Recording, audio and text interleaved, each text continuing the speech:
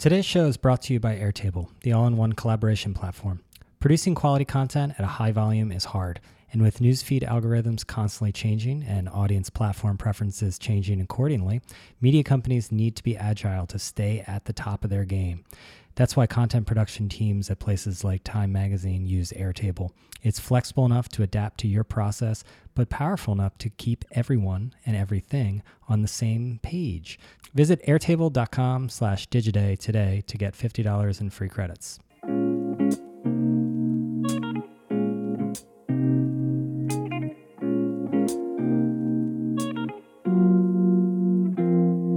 Hello and welcome to the Digiday podcast. I'm Brian Morrissey. On this week's episode, I'm joined by Sebastian Tomich. Sebastian is the global head of advertising and marketing solutions at the New York Times. We spoke last week in Cannes about the Times' advertising business and if it creates a conflict with their pivot to subscriptions. We also addressed the Times' recent dip in ad revenue and the prospect for an ad-free version of the Times. Here's the conversation. Hope you enjoy it. Sebastian, welcome back to the podcast. Thank you very much, Brian. It's a pleasure to be back. Since then, you've been promoted, right? I guess I have. Yeah, you're now like head of all advertising and marketer solutions. Let's just call it head of advertising. Nice and simple. So your job is to grow advertising. The New York Times right now is a shining example of a successful pivot to paid. A lot of people didn't think it could be done. And the Times is 3 million, I believe. 3 million plus global 3 million subscribers. Plus global subscribers. It is on everyone's PowerPoint as a success story. But ads. Let's talk about the ads business, because how are these two not in conflict? I mean, how can you, as a company, pivot to being focused on consumer revenue and still grow an advertising business? Well, for the record, we have.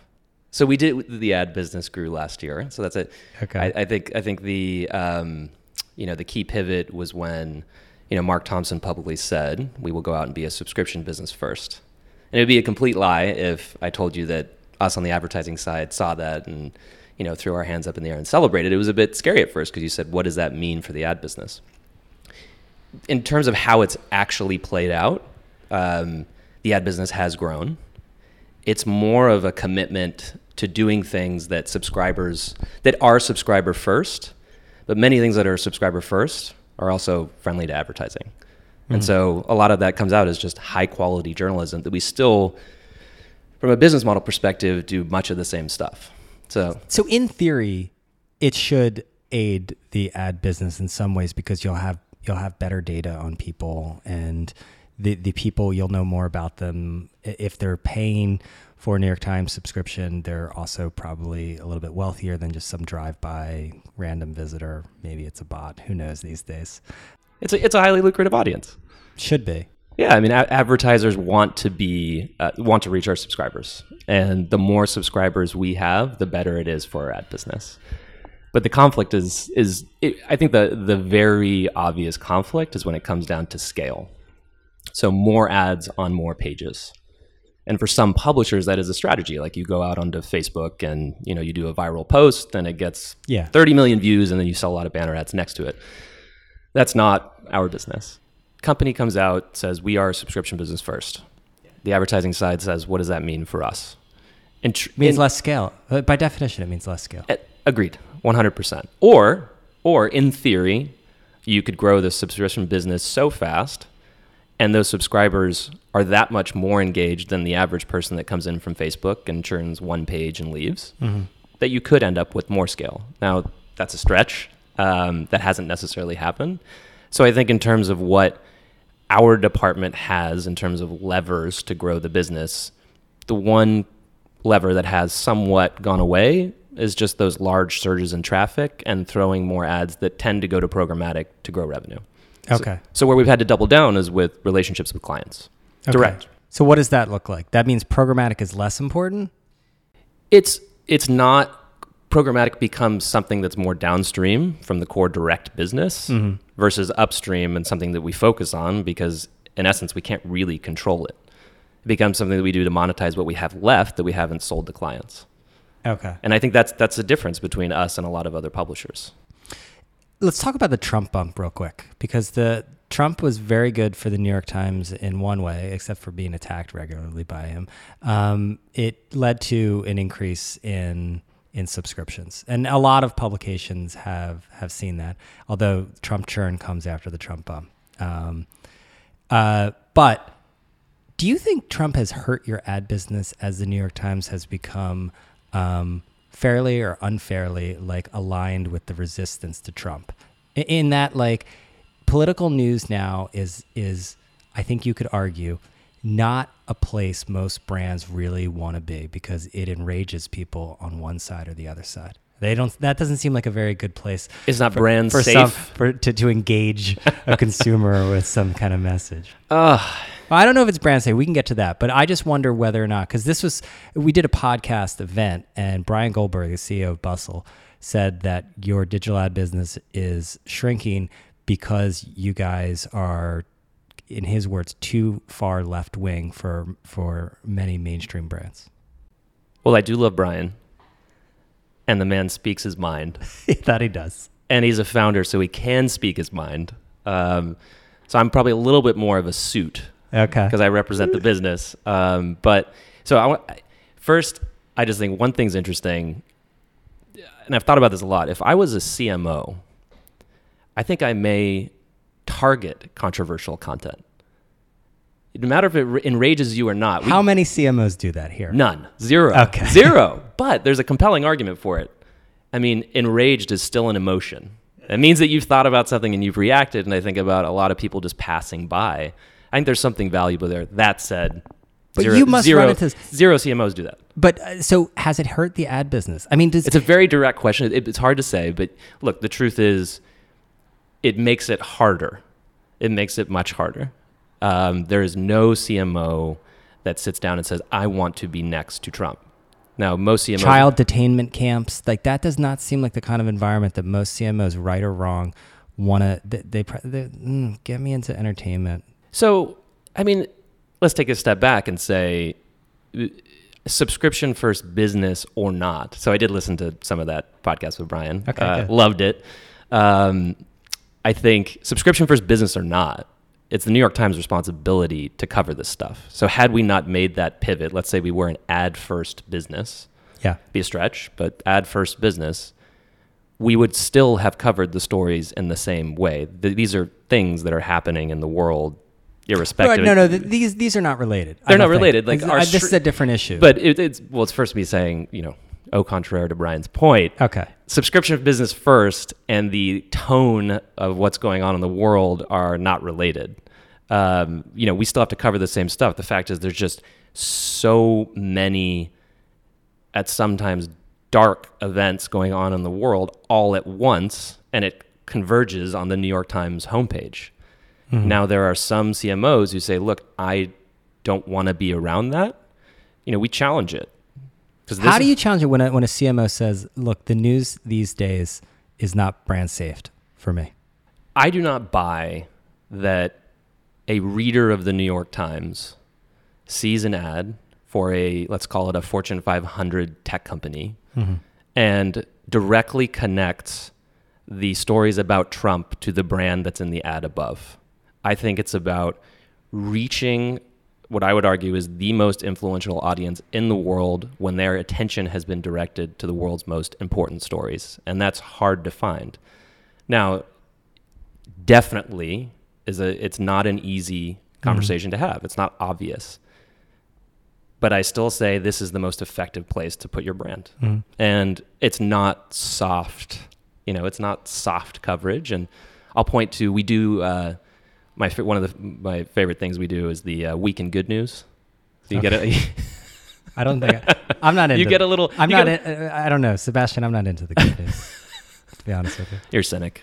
You just like the dark stuff. I want to do the Week in Bad News. The Week in Bad News. Yeah. Well, it's been the New York Times a lot of times. So that just is our homepage.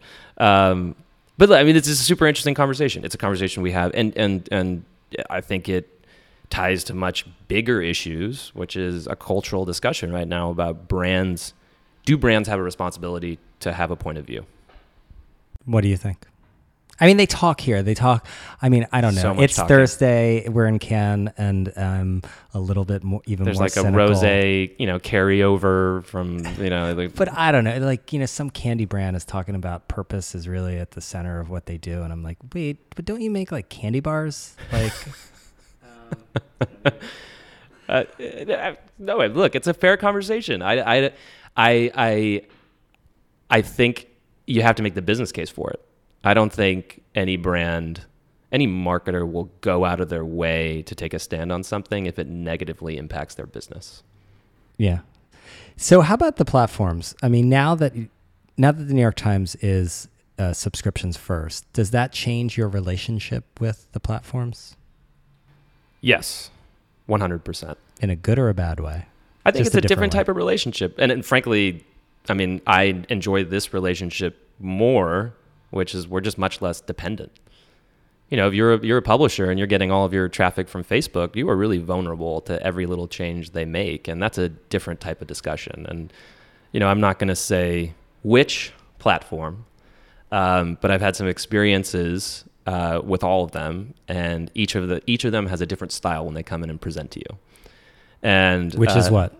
You get the full gamut. You have one platform that will come in and say, how can we do things for you? How can we grow business together? What type of products can we develop? This is what your competitors are doing. How can we improve your business? That's a great conversation to have. You might have another platform who comes in and says, hey, in 3 months, we're going to make this product change, and here's how it's going to crush your business. So you should prepare for it. Okay. One is less fun. Sounds like Google was the first one and Facebook's the second one. I mean, I can't confirm it, but one is definitely less fun than the other. Okay, but I mean, you guys are also customers of these platforms too. We are because customers. You have to go out and acquire customers. Facebook recently. We are customers, and they are our customers. Right. These guys are all also major marketers. Yeah. So Facebook recently decided to label political content in some ways as ads when it's being promoted, and that caused a lot of consternation among publishers, and I'm sure the New York Times was among them. Oh, just slightly. So I take it you've probably seen some of the stuff Mark's been saying out in the press. Yes, I have. I love it. I mean, it's just great to see someone take a stand. These things are so complicated. And going back to just how, our relationships with these platforms are so multifaceted, it's oftentimes hard to go, if it's hard for us to go out and, speak bad about Facebook. But in this case, this is something that we believe is wrong. As you say, it's somewhat easier because you are not like completely tethered to the algorithm correct. On the business side. Correct. Yeah. But I think it's great. When you see something that you believe is wrong, you got to call it out. Mm-hmm. And I think you're right. In this case, we are less vulnerable. So Mark's taking the stand, and I love seeing it. Yeah. So I'm a New York Times subscriber. But just quickly on that, are you seeing other publishers doing that? John Slade from the Financial Times was in that seat just yesterday, and he was he called it, I think, horrendous, dangerous.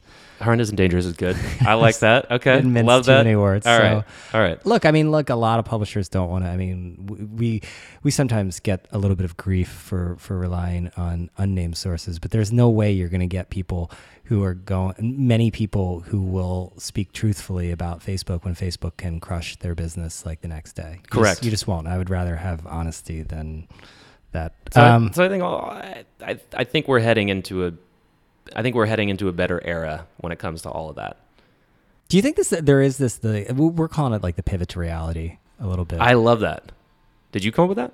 Yeah, I believe so. All right, you get some credit. Pivot to reality. Nicely done. In the media business, because I think a lot of different things are happening that are exposing a lot of like lightweight, flimsy models in which people didn't really have true brands. They didn't have true audiences. They rented them. Traffic and audience are not the same thing. Right, from Facebook.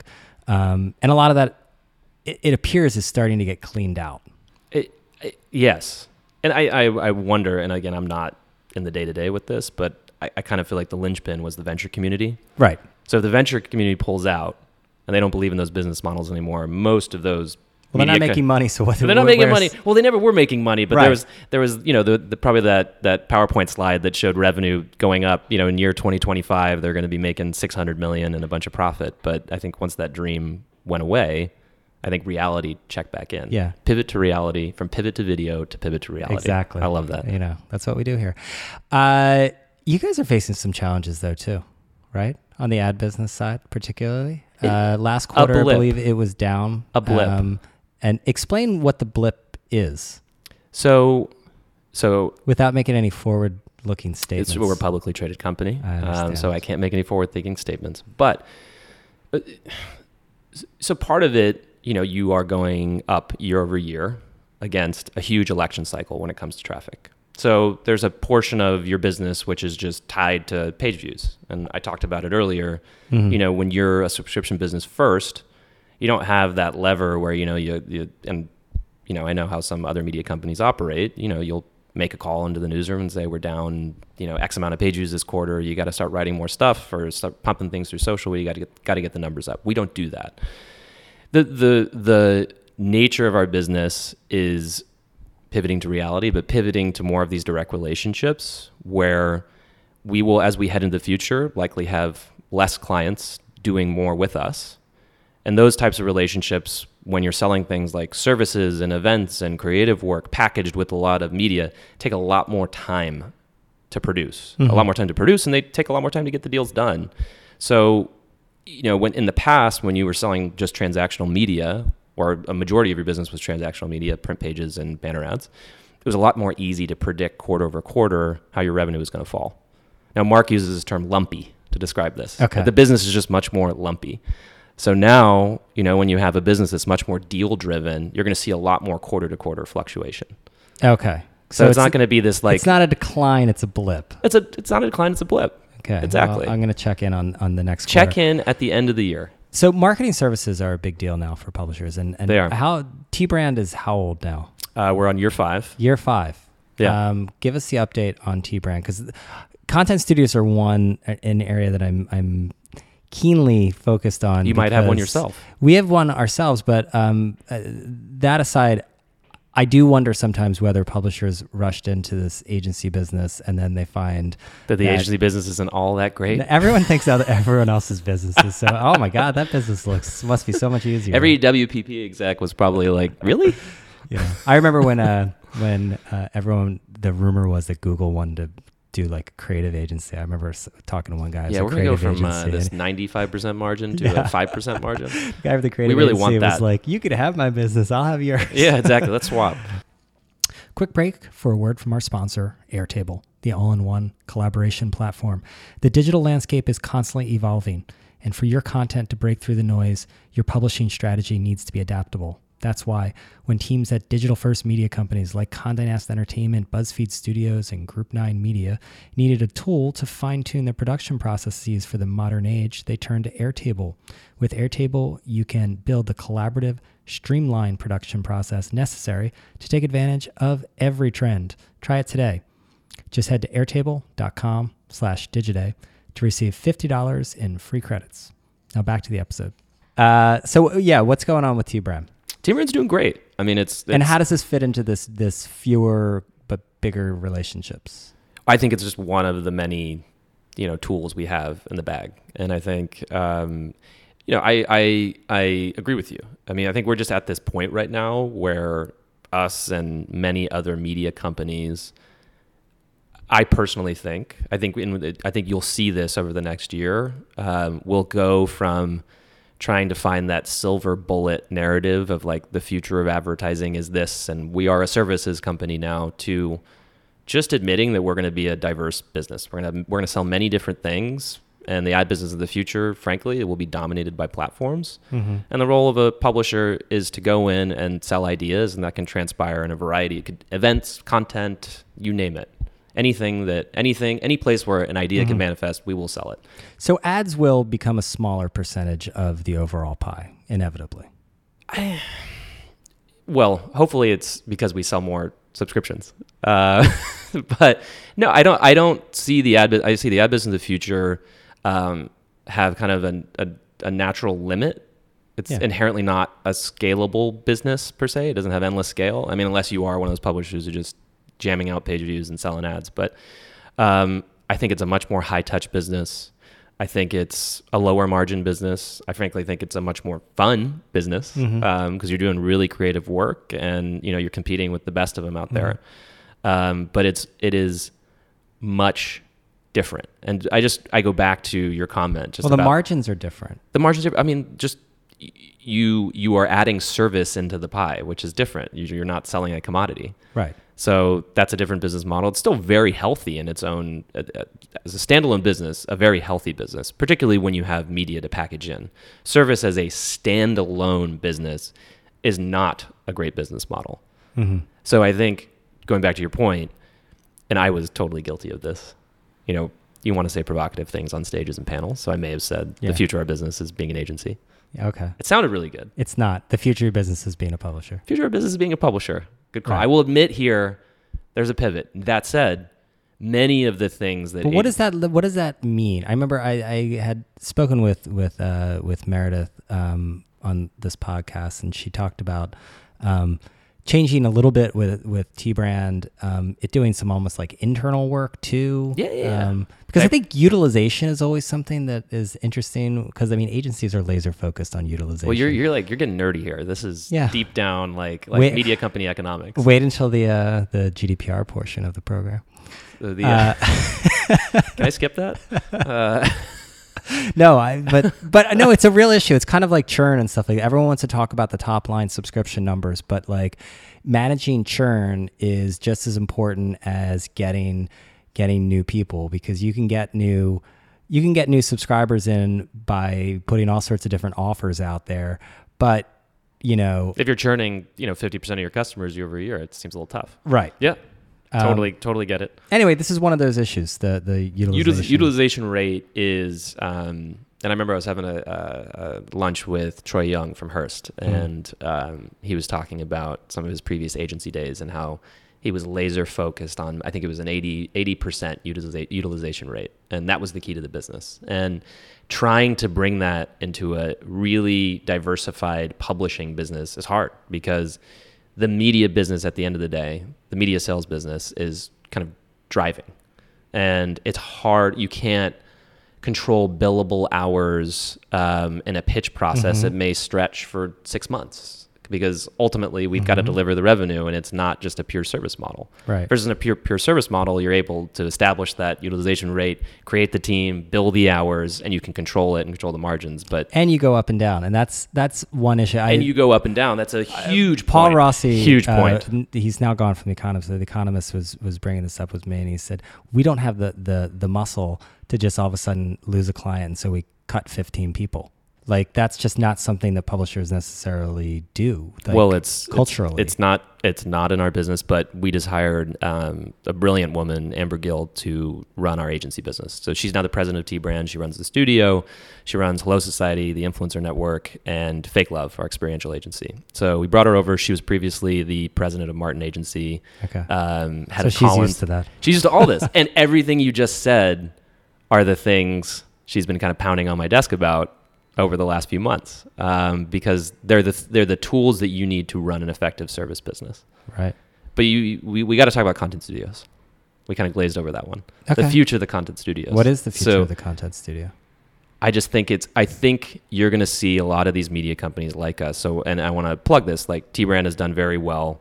I think, and the talent we brought in is incredible, and that talent we wouldn't have been able to bring in the past, in the previous business model. So when we're just selling media. That said, I think we are reaching the end of the kind of standard branded content sales model where you publish the one piece of content on the site and sell audience around it. I think that model is beginning to mature and could potentially decline in the future. So you mean that, like, the stuff you guys did with like Netflix, the stuff that everybody does? Yeah. I mean, so every single. So then, what does the future kind of like engagement look like if it's not around that? We're going to create this experiential thing, and we're going to use our media to drive people to it. We got to sell ideas. We got to get back to just focus. And it sounds vague and hard to package, but branded content as a standalone line of business, I would argue, is going to go away. It'll be one of them, not go away. It will decline, I think. Well, everything gets commoditized. This is the internet. But this is creativity. In theory, you So shouldn't what? be. There's that. It's the fourth day of Cannes. Rosé kicking in. F that. So I don't think you should be able to commoditize creativity. But because we've been jamming it through these very rigid branded content media product models, it has. So you go in and meet with the CMO and they say, yeah, everybody has a content studio. Yep. I get it. It's a capability. But you're sitting on the other side being like, I've built this amazing 150 person creative team that's not the same as. But everyone is coming in and saying the same story. I mean, you guys were unique maybe 5 years ago, but like, you know, since then, like you said, like everyone has one. Well, okay. But imagine if WPP went in and pitched X CMO and they were like, yeah, you're an agency. So is IPG. Well, you know, agencies are dealing with that to some degree. But we do. I mean, there's just things that differentiate us. So, anyways, I think you're going to see back to your quippy point. We'll be a publisher in the future. I think you're going to see most publishers say that again. Okay, New York Times pivots to publishing. That's my headline. I got it. Let's run with it. One point on ads. I said before, I'm a New York Times subscriber. I don't know what I pay. $300 a year. What do I pay? Well, it depends what offer. Did you get the 99? See, I probably didn't get a good offer. Anyway, whatever 99 it is, cents for 3 months? Whatever it is, you know, it's well worth it. But why do I still get ads? Why can I not pay to not have ads? Well, it's a good question. It's a question that gets hotly debated all the time. Let's just flip it. Would you pay more to not have ads? Possibly. Me probably not, but I think that there is like probably about a 10% of the cohort. New York Times audience that would pay for no ads, no tracking. You know, we see here in Europe, and something I want to ask you about. Let's just skip it with GDPR, because there's like no programmatic ads I've noticed on the New York Times. Is it a pristine reading experience? It is. It's not bad. There are not many different types of ads. A lot of crossword puzzle ads here in Europe. I'm not making enough money off that. But I think that there is this argument that, like, look at the success of Netflix. You know, there is this move towards ad-free experiences that people seemingly will pay not just for great content, but an ad-free experience too. I think about this a lot, and I have some self-interest in this discussion as well. And I'd be lying if if I said that my boss wasn't thinking about this. Yeah. She is. My argument is that our ads aren't disruptive enough to pay to get out of them. And the only ad-free models I think that I see out there that are very successful, I mean, you mentioned Netflix and Spotify. or Spotify or Hulu. Yeah. So like Hulu, Spotify, really good examples. You get you get two options when you go. You can either go ad-free and pay more, or you get ads, and I think you get it actually for free on both. Yeah. Hulu might come with a small cost. Their ads are annoying. Well, the interest. I do not want to listen to the. Yeah. I think we wrote a story years ago about Spotify because I found it very interesting, because like what they were using ads for was actually to drive their paid business. And it seemed like to me that like their interests were into getting the annoyance level up to such a degree that you would convert. Which there's some irony in that, but but if you're an advertiser, you're like, do I really want to pay you to then take my brand and beat someone over the head with it until they pay you again? I mean, you're getting paid. It's kind of brilliant. That sounds very profitable, by the way. Yeah, that sounds great. I think, well, if you that's why they have a giant peach in your mouth. don't rub it in. I think I'll just keep hammering it home. I don't think our ads are annoying enough or disruptive enough to pay to get out of them. I think if you're a video-based publisher and you're selling pre-roll, that's annoying. And I personally will always pay to get out of a pre-roll. I will always pay to get out of an audio ad because it's in my way. Banner ads are too easily skippable. You just scroll right by. With GDPR, I mean, you did shut off programmatic in Europe, did. Right? We did. Is that coming back? Honestly, I think it's just a wait and see. I mean, like the risk being very transparent, it wasn't a big enough part of our business to make this decision really hard. I mean, it's relatively small in the big pie, and I think it's interesting just to see how it all works.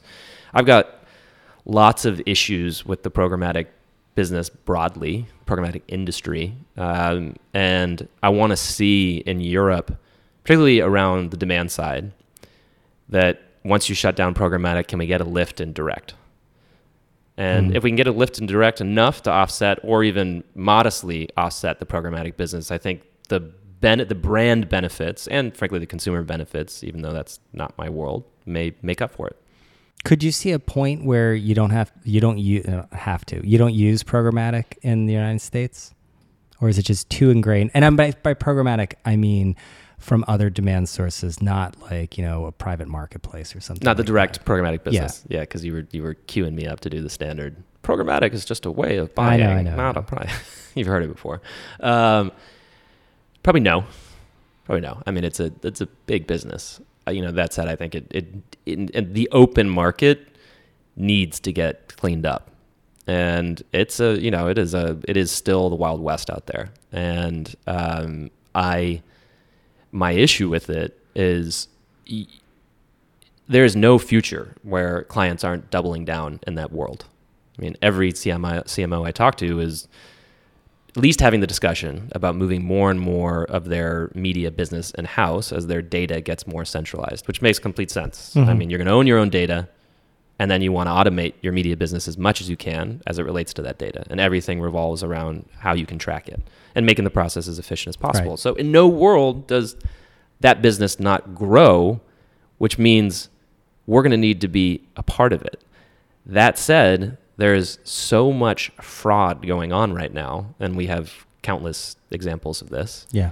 And very little control over what's coming through those pipes.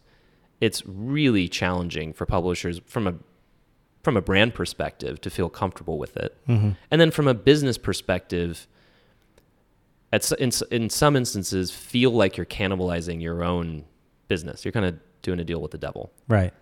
And the fear is that you become so reliant on it in the future that you've completely lost control. So in Europe, I'm really excited about what we're doing. I hope it's a very blunt approach, isn't it? It's a very blunt approach.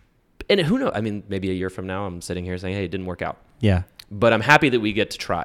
And, you Well, is GDPR? Let me just ask you this on GDPR. I told you there's going to be a GDPR portion of this. I was going to give you some fun. So there's some fun examples, behind the scenes, day to day at the Times. Okay.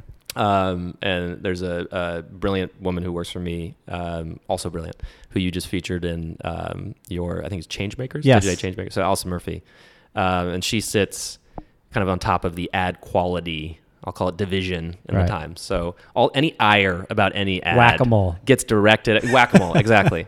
So just one quick thing on GDPR. Do you think overall it will be a net benefit for publishers? Because I guess I know that there's short-term pain. There is short-term pain. That's without a doubt. And it's a very strange law, I believe, for Americans to sort of comprehend. But here's a case. I'm going to make a case. Oh, make the case. Okay.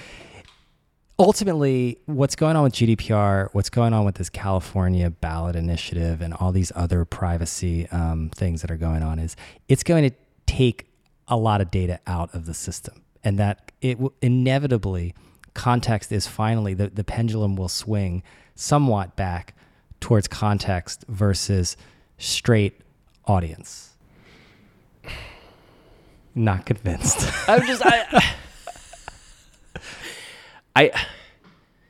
If there's a much easier, more cheaper, better option sitting with the platforms, I just don't see marketers moving back over to context. I think I just go back to, I do not see a future where clients aren't focusing more on data and where they're not doubling down on automating everything around it. So the war is lost. Google and Facebook won. And it's up to us. I think, well, for one, I think the New York Times will, I actually do think the ad business will grow, and I'm very bullish on it. I think part of it is, as Mark would say, there's a holiday on the other side. You just got to survive the landing. Okay.